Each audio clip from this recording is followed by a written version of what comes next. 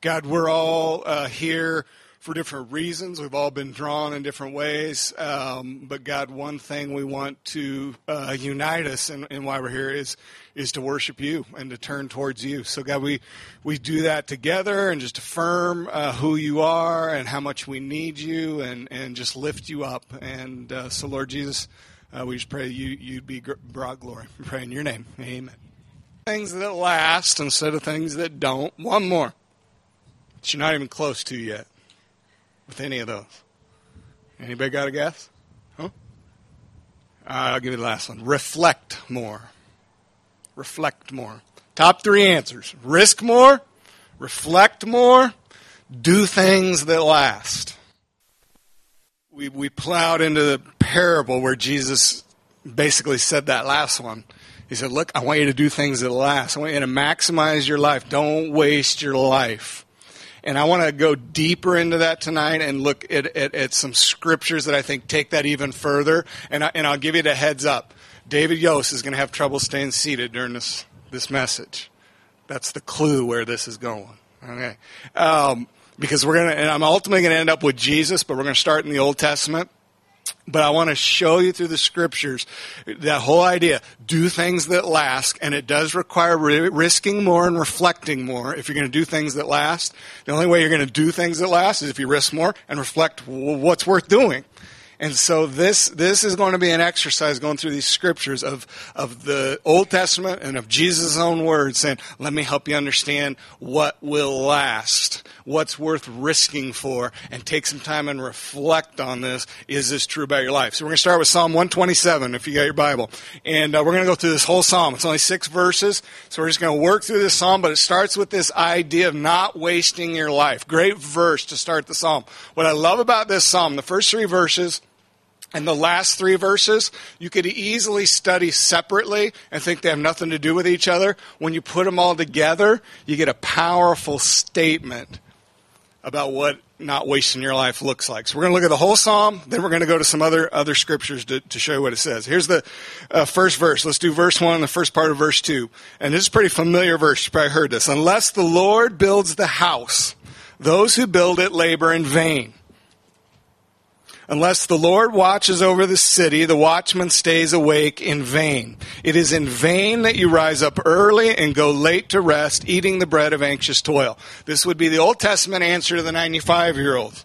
Look, the only way you're going to do things that last is do things that God's involved with. Unless God's involved with it, heavily involved with it, it's in vain. The word vain, literal meaning means worthless, empty, a waste. So clearly saying in his verses, look, you can go do things. There's a lot you can get done. But if God's not the one building it, if God's not the one laboring in it, then you're wasting your time. It's in vain. Let's go to the next part of the verse. For he gives to his beloved sleep. Okay, this is every new parent's dream verse right here. For he gives to his beloved sleep. So he starts the thing off. Look, your life, the investment of your life is only worth whatever it is you invested in. That's the level of investment and payoff. Then he says, in the middle of that, look, unless God's involved, you're wasting your time. He gives to his beloved sleep. What's he saying there? Somehow he's saying, look, when God's involved with what you're doing, there's going to be rest. There's going to be some deep rest with it. The way the Bible translates, or the New American Standard translates it, is this. It is vain for you to rise up early, to retire late, to eat the bread of painful labor, so to do all the work. For he gives to his beloved even in his sleep. Deuteronomy 33 translates the same thing. Let the beloved of the Lord rest secure in him, and the one the Lord loves rests between his shoulders. Here's the literal way you can understand that verse. If you took the Hebrew word and the word picture, it's when God's involved in your project, you're not laboring in vain. Not only are you not laboring in vain, he gives to his beloved in their sleep. It's really this picture of a piggyback ride. It's the best way you can understand the Hebrew word. When God's involved, it's like he puts you on his shoulders, and even when you're not doing anything, when you're asleep, he's still active on your behalf. So he's saying, look, here's the payoff. This is why you want to be involved in what he's involved with, because when you are, you get to ride on his shoulders. You get to rest on his shoulders, even when you're not doing anything. Stuff's getting done. Verse 3. Now he's going to tell us where this goes. And this is where the connection comes. Behold. So don't waste your life on things that don't matter. Now he's going to tell us what matters. Behold, children are a heritage from the Lord. The fruit of the womb, a reward. If you put all this together, what God's saying is don't waste your life. If I'm not involved, you labor in vain. When you do what I'm part of, then I carry you along and I work with you. What am I involved with? Children. I'm involved with children. Whenever you put your time, and this is what I think you can say based on this verse, whenever you put your time, energy, focus, money, resources, energy into the next generation, into kids, you can know God's involved. You can know God's involved, and He will work on your behalf. That's a powerful concept there in the Scriptures. He's not just saying it's a good thing to do. He's saying when you do this, you don't have to worry about wasting your life. It's not in vain. This is where God's active. Next verse tells why. Verse 4. Like arrows in the hand of a warrior are the children of one's youth.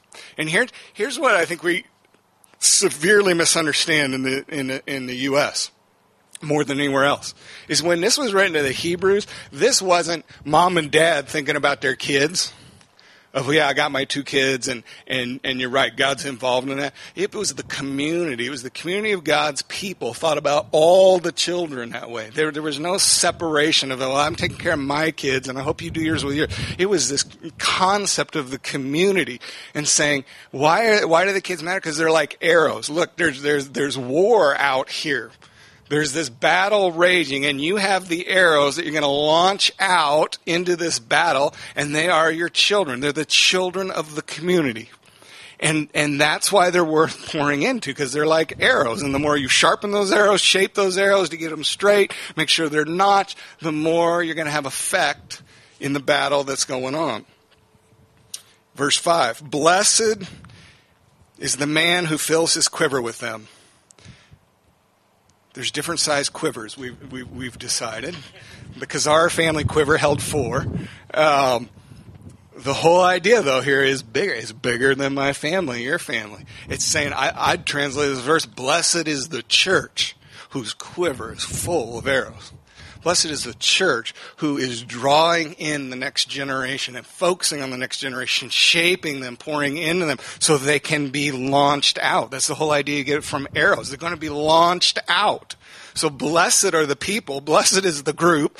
Blessed is the family, the church. Blessed is anyone who says, I want to be part of shaping arrows that can be launched out for maximum impact. And God says, you do that, I'm involved. You take risk there, you reflect about how to do that, you're going to do something that lasts. That's the heart that God brings. Let's go to Deuteronomy for a second. Because I'm going to try to, here's what I'm going to try to do in this little talk here, is just start there. I want you to get that concept of waste. Deuteronomy is going to tell us a little more, well, what's our role as the people of God? Then we're going to go to Jesus' words and say, okay, let's get as practical as we can. What would this mean if a group of people took this seriously and did things different? What would new look like when it comes to this idea of investing in the next generation? Let's go to Deuteronomy 6. And I think it spells out in Deuteronomy 6, if that's the call, don't waste your life, invest it this way. Deuteronomy 6 says, here's your responsibility in a big overarching way. This is your responsibility when it comes to the next generation. And here's what, I'm not talking here to any certain age group. Okay, I consider myself, when it comes to this biblical understanding, I'm old. Okay, I'm old. I'm in the I need to be devoted to the generation behind me. And so do those of you my age, those of you younger than me. This is talking to all the people of God, and Deuteronomy even more so. He says, okay, people of God, people of Israel, let me tell you what I want. Let me tell you what I expect. Deuteronomy 6, chapter 4. Hear, O Israel, the Lord our God, the Lord is one. You shall love the Lord your God with all your heart, with all your soul, and with all your might. And these words that I command you today shall be on your heart. So he's getting ready to tell them about kids. Okay, let me read you the second part of the verse, and then we're going to come back to that. Look at verse 7, 8, and 9. You shall teach them diligently. So this is right after he said, all these words I command you be on your heart. Then he goes and says, you shall teach them diligently to your children. You shall talk of them when you sit in your house, when you walk by the way, and when you lie down, and when you rise. You shall bind them as a sign on your hand, and they shall be as frontlets between your eyes. You shall write them on the doorposts of your house and on your gates. Okay, there's two things. This is the people of God getting ready to go in the promised land. God says, look, there's two things I have for you. And this is the part that this somehow has to just sink into us. There's two things I've got for you. I want you to love God with all your heart. And then I want you to help the next generation love God with all their heart. Those are the two calls. Those were the only two calls God gave to his people. First of all, love me with all your heart. That's why, when you get on an airplane, I always thought this was so weird for so long. But you get on the airplane, they always give you the rules of everything, all the things that nobody pays attention to in the cards and tell you what you got to do, emergency exit and all that. But the only part I always listen to, because I'm like, well, that doesn't make sense, but if in case of loss of air, the oxygen masks are going to drop, before you put that on your kid, make sure you've got yours on. And I was thought, man, that is so selfish. That's ridiculous. I'm going to let my kid gasp and die and meanwhile be sucking up my clean, fresh air. And then you realize, well, I'm not going to do my kid any good if I'm dying off. So it's not selfish. I have to take care of myself first so I can adequately help my kid. That's what God's saying here. That's saying the same thing. He's saying, look, before you can help the next generation, you've got to be a lover of me. The next generation they can't just be taught what it means to be a follower of me. They've got to see it. They've got to see it. One friend of mine was telling me about it. He was talking to his kid and trying to explain to his kid, and parents always go through this. You're trying to explain to your kid, well, what does it mean to be a Christian? So he's explaining what it means to be a Christian and what a Christian believes and does, and kids listen and all this. And Dad gets done. He's like, Dad, that's really cool. Have I ever met one of these? Like every parent's nightmare, right? Have I ever met one? That's what we don't want happening to our kids. But it's what's happening to kids all the time, is they start reading the Bible later on and saying, well, that doesn't match up with what I saw in my home, in my church. I'm reading about these people that were living all out for Jesus, and this feels different. What he's telling them first is, look, before you teach your kids a thing, before you tell them how they're supposed to act and live, be a lover of me. Show them what it looks like. Spectators don't beget players. Spectators don't draw a crowd. Spectators don't get anybody in the game. Only those who are playing draw in others. So he gives it there first, and he says, look, your first job is love me with all your heart. Your second job, it's those second set of verses. Let me read them again. You shall teach them diligently. Remember, he's not talking to parents here. He's talking to the people of God. Love me, then teach them to your children diligently. Talk of them when you sit in your house, when you walk by the way, when you lie down, when you rise. You bind them as a sign on your hand, frontlets between your eyes. Write them on the doorpost of your house and of your gates. And God goes on to say, look, if you're going to have any success as a people, it will only be if you're living this out. If you're loving me with all your heart and you're helping the next generation.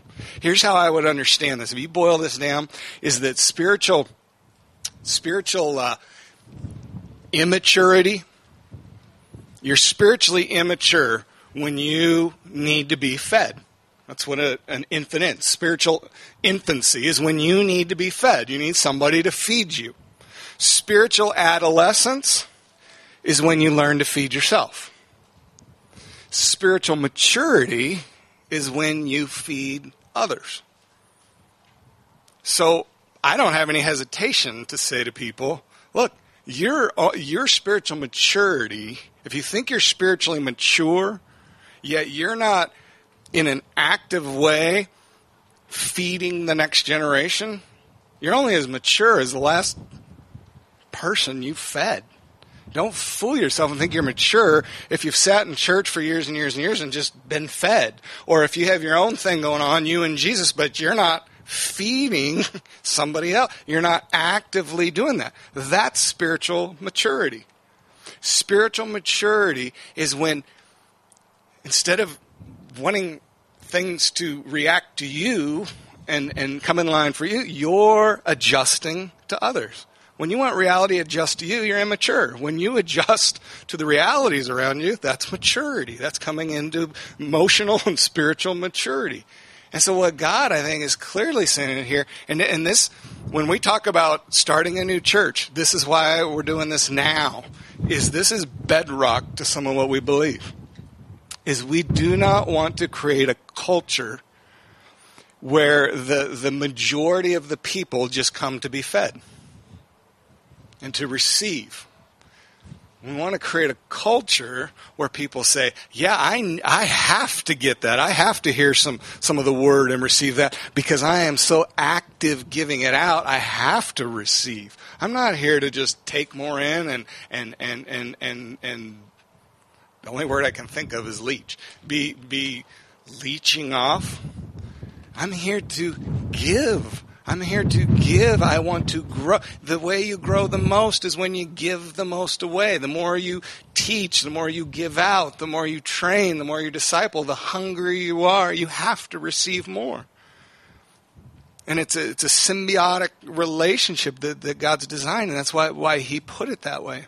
And so that is foundational to what we're gonna be about.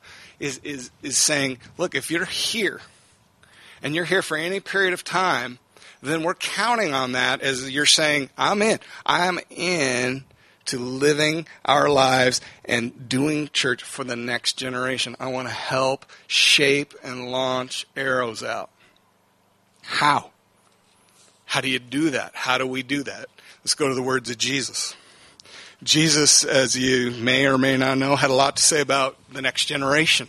He talked about them a lot with his disciples and followers. He referenced the next generation, had kids come in his midst and talked about them. I'm going to go through 3 quick places where Jesus said something really profound about the next generation to his followers. And I think there's 3 things that start making this a little more practical. Then I'm going to just take a few minutes and say, here's some of the things we're thinking about just on a really practical level as we move to getting a little more organized in what we're doing.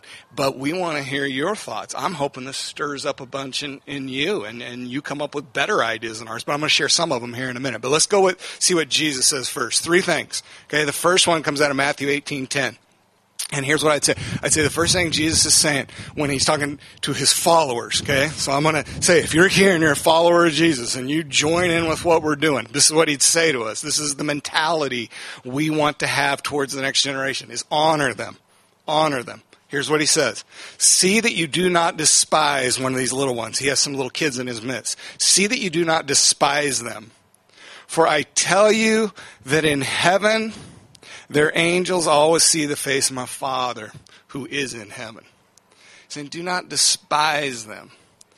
Do not, despise just means look down on. Children are not an inconvenience. Children are not just some add-on that God's given us. They're not a necessary evil that we endure until they get to certain ages.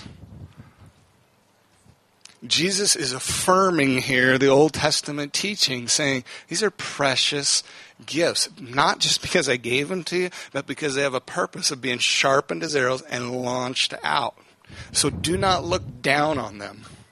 Do not put your needs, desires ahead of theirs. That's what it would mean to despise. Do not just think that... Here's how I put it. Sometimes when I give my testimony, I don't have a real exciting testimony. Sometimes you might say so. So I always say, by the time I was 12, I had developed a real drug problem.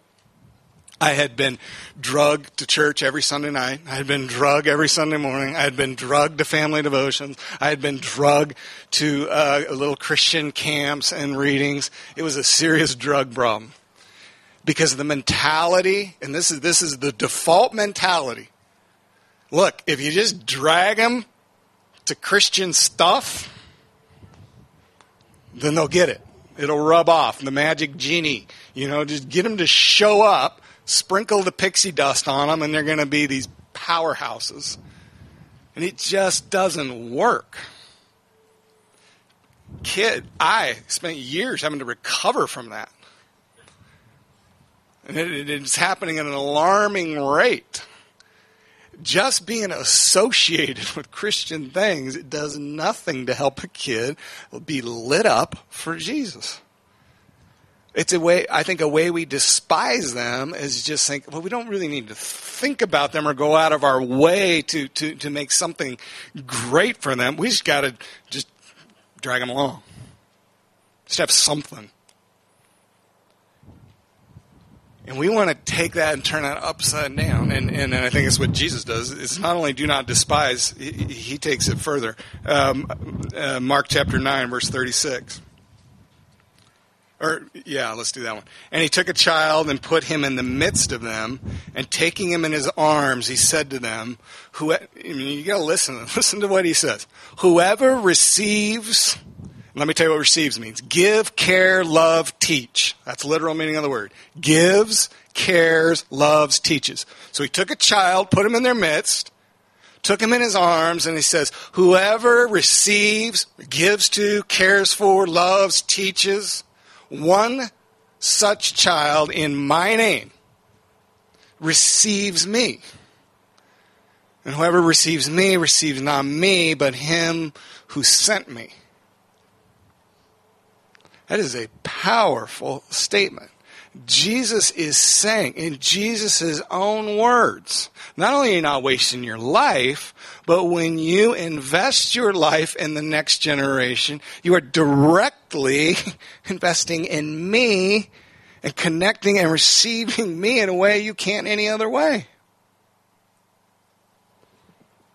I mean, if that wouldn't cause us to relook at everything we do, I don't know what would.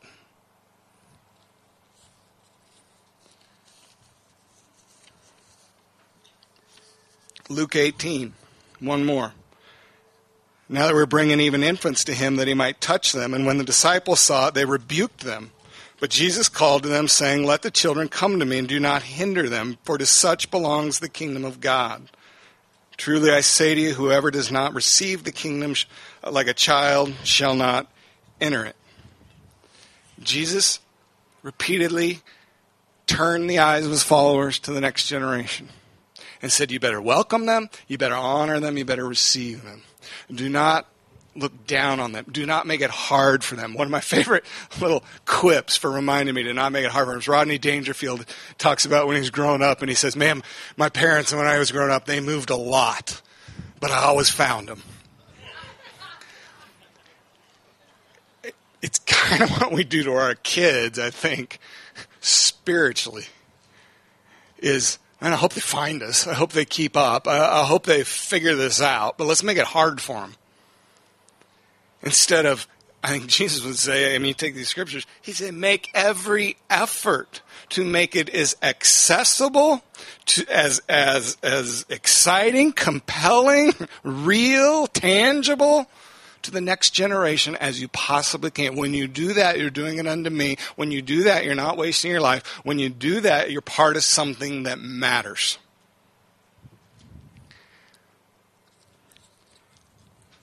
Let's just talk practically, because at some point you gotta make all this practical, and say, okay, well, what would that mean? And I'm going to talk about it in a collective sense. What could it maybe mean for a church, especially a church that's got a blank canvas? We don't have anything going on other than a corral of hay bales out here for kids. Okay, that's it. So it's blank. It's wide open. It would be easy to just say, well, we just do what we've always done. What have we done in our other churches or whatever? Instead of, we want to step back and say, okay, if we took this seriously, what could that mean? What might that mean? And by no means do we have it even remotely figured out. We've got some thoughts. We've got some ideas. Our whole hope in all of this is that it wells up and bubbles out from within. That it's not us, few of us in leadership showing up saying, we got to figure it out, here's the plan, here's what we're going to do. It's us saying, look, this is how we understand what God wants. How do we do this? We'll throw out some ideas, but you bring let's make this better. Let's dig into this. This is our chance. This is a golden opportunity to say, God, how do we do this different? What would it look like for a church to really have in its DNA the next generation, investing in the next generation? So let me just go through a few things with you. I want to... Well, here's the statement. You've got it on the card in front of you, but I'm just going to read it. We care more. And remember, we put all these as more than statements. They're value statements, not good and bad. It's saying we value something even more. We care more about relating to the current culture than remaining tied to the culture of the past. We value the culture of the past. We think the historic culture of the past is profoundly important. We don't throw that out. What we are saying, though, is we're not going to just do things the way we've always done them. Do things that make us comfortable if we've been Christians for a long time. We are going to adapt to the current culture. We want them to see it's not just a faith that worked in the past, it's a faith that works now in the present. Contextualizing is the word. It's what missionaries do. When you go and you're a missionary, you study the group you're trying to reach, and you adapt. You don't adapt the message, you adapt the methods. So you say, look, we have some answers. We have some answers this group we think needs to hear. In this case, the next generation. We have some answers, if you've been a Christian, a follower of Jesus, we think they need. So our one choice is go try to cram these answers down their throat and tell them you will swallow this. It's good for you. Or you say contextualizing is saying, we're going to give you those answers. You may not even know that you have yet the questions, but we're going to do it in a way that makes sense to you. We're going to try to do it in a way that makes sense to you. And the past, history, how you found Jesus, how you related to him as a kid, how you did growing up is important. But the past is important if it's a guiding post, not a hitching post. Not something that keeps you tied up and causes you to just say, well, it worked for me, so we're going to make it work. But saying, no, how do we take those things and adapt them to this culture? Francis Schaeffer said this, because here's one of the ways it affects things. One of the ways, and I'm not going to get real into this one, but it affects how we do our corporate services. It needs to affect, I guess I'll put it that way, how we do our corporate services. Because when you do a corporate service, I mean, even if you take as many people as we have here right now, obviously there's all kinds of different desires when it comes to style of music, when it comes to how we engage the word, when it comes to everything that we do. Everybody's going to have an opinion. My opinion is we collectively ought to say, what do we think would most connect with the next generation? And are we, the rest of us, willing to say we will adapt to that? Not the message, but we will adapt the method, how this gets to, we want us to make sense. Because you will disregard me on that and say that I don't know what I'm talking about, I'll quote somebody more important, okay? Francis Schaeffer. Everybody okay with Francis Schaeffer? Before I read it, you got to say that you're in. Okay, here's what he said. You got to listen to this careful. If the church is what it should be, young people will be there. But they will not just be there, in quotes. They will be there with the blowing of horns and the clashing of high-sounding cymbals, and they will come dancing with flowers in their hair. That's his definition of what ought to be going on in church. And he goes on to say, if that's not happening, then you're a church on your way to death. If what you're doing collectively is in drawing in the next generation, but not just there with energy, it's connecting with them, then you're on the path to demise. So what do you do? What do you do if you're going to get practical? I think, we could talk about the corporate service aspect of it a lot, but I won't get into that more. I think you get the idea there. Let me tell you a few things we've thought about. We've wondered, what would it be like if as a church, we plan in the fall to get a little more organized, at least get walls, all the way around somewhere. We're going to have to do some things to get a little more organized and do some things, but we have a real resistance to. I've grown up in church my whole life. It's easy to just put together a plan. Well, here's all the things we could do as a church, and fill out all the programs and all the things that we could do that would appeal to people, and you just do them. We don't want to do that. Here's what we've wondered. What if we said, look, let's build what we do around the next generation, but let's not just invite, let's plead with everybody, whatever generation you're in, to be part of this with us. So one part of that is our corporate gathering, but let's talk outside the corporate gathering. What if we said, look, we want the next generation that's with us. We want them to be on mission. We don't want them to be self-absorbed. We want them to know what it means to serve. We want them to be part of helping extend the kingdom of God. We want them to participate in the mission. So what normally would happen is, well, let's send the kids out to do some projects. They can, go do something, go do some fundraisers, go do something, but let us know how it goes. What if we said, look, as a church, when it comes to all the things we could do locally on mission, ways we could serve and do, we're not going to do any organized things unless they're built around kids. Now, here's what I mean by that. What if we said, look, instead of filling our calendar with all the things we could go do as a church and pat ourselves on the back, what if we just said, look, once a month, every other month, and again, this is just an idea. So I hope afterwards when we're eating and beyond, you just feed us other ideas, improve on this. But we're wondering, what if we said, look, let's find the very best way we can. Let's find some people in the group that are passionate about it, the very best way we can to serve the deepest need we can find in the community. The community could be Central Oregon or whatever. What's that deepest need? Let's find a way that we could build a way for us to serve. We're going to serve for a day there. Let's just devote a day or a half a day. But let's build it around something that kids and students and adults can be involved with. I want my kids, I need my kids to see you, to see a whole group of people saying, yeah, we want to lay our lives down for people we don't even know. We want to go serve. We want to serve the neediest and the most hurting. I want my kids to participate in that. I don't want them to hear about it. I don't want them to go do it on their own. I want them to do it with me, with you. So we're saying, well, instead of doing a whole bunch of stuff, what if we put our energies into saying, could we build some experience, some mission experiences that are built around our kids, and all of us participate and be involved?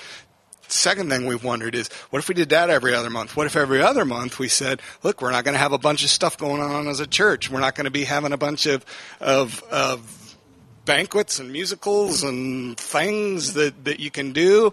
We're just not going to do that. We want to put our time into this, but I'll just talk again. I'll just be selfish. I got 4 kids. I want my kids to experience church as an extended family. I want them to experience and say, man, my mom and dad, I can't just write them off as being nuts because there's a whole bunch of other people that feel like they do. It's not just them. There's other people who get excited. There's other people who love each other and love Jesus, and maybe they're not so crazy. I want this to be my kids' extended family. Well, that doesn't just happen if we just show up to a church service and they go to their thing and we're all gone. So we're saying, well, so what if we serve together? That might be the best way. But what if in addition to that, what if every other month, so once a month, we have something built around family, but we're saying we need everybody. We need grandparent figures. We need everybody, aunts and uncles involved in this. So what if it was, remember, we're going to do something that builds that family feel. We say we want to build traditions. We want to do things that our kids, man, they look forward to, and it's for them. They're part of it. They're not just going and doing their own thing. I don't know what those would be. We got a bunch of ideas, and we're batting around, but you again, would have better ideas. We want to talk about that, though, and then say, let's get everybody to be part of that, and let's build some things that are these powerful experiences. I think people outside the church, in the community, that's one of the things they're most looking for, a place to belong. A place that feels like family. And far too often, church doesn't feel that way.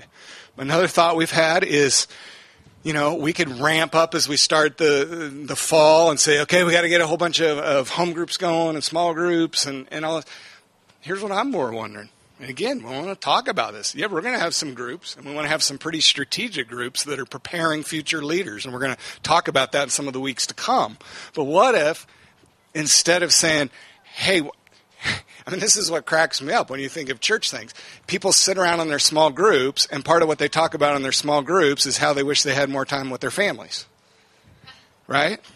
It's like, yeah, let's get in a group and talk about how we should really be doing family time with our kids. We're wondering, well, should maybe that come first? Should we say, look, if you got kids at home, don't get in a small group right now. That is your small group. And could we help you? Are there some ways we could help you make that a really strong experience? Or maybe it's your family and one other family getting together and say, let's be a small group together with our kids. And could we really tie that in? And I don't have time because I'm getting sweaty in the sun here. But I have time to break down for you some stuff I'm pretty excited about what I think we're going to be doing in the fall as far as focusing on in the teaching and how that might all tie together and could really equip us with kids. Some of you say, well, I don't have kids. Well, what if some of you joined in with some of our families or some of you? It's pretty endless, and there's some things we could talk about. What we're wondering, at the core of that, though, is instead of just firing up a bunch of programs, is saying, no, family comes first. Family comes first. Can we equip you to do that really well and explore how we might do that? We could go on and on and on about ideas. What I hope drops for you is the idea that we want to build something that really goes after the next generation. Doesn't just say we value them, but demonstrates that in everything we do. And whatever it ends up being, it has to get practical. It has to get practical. One of my favorite stories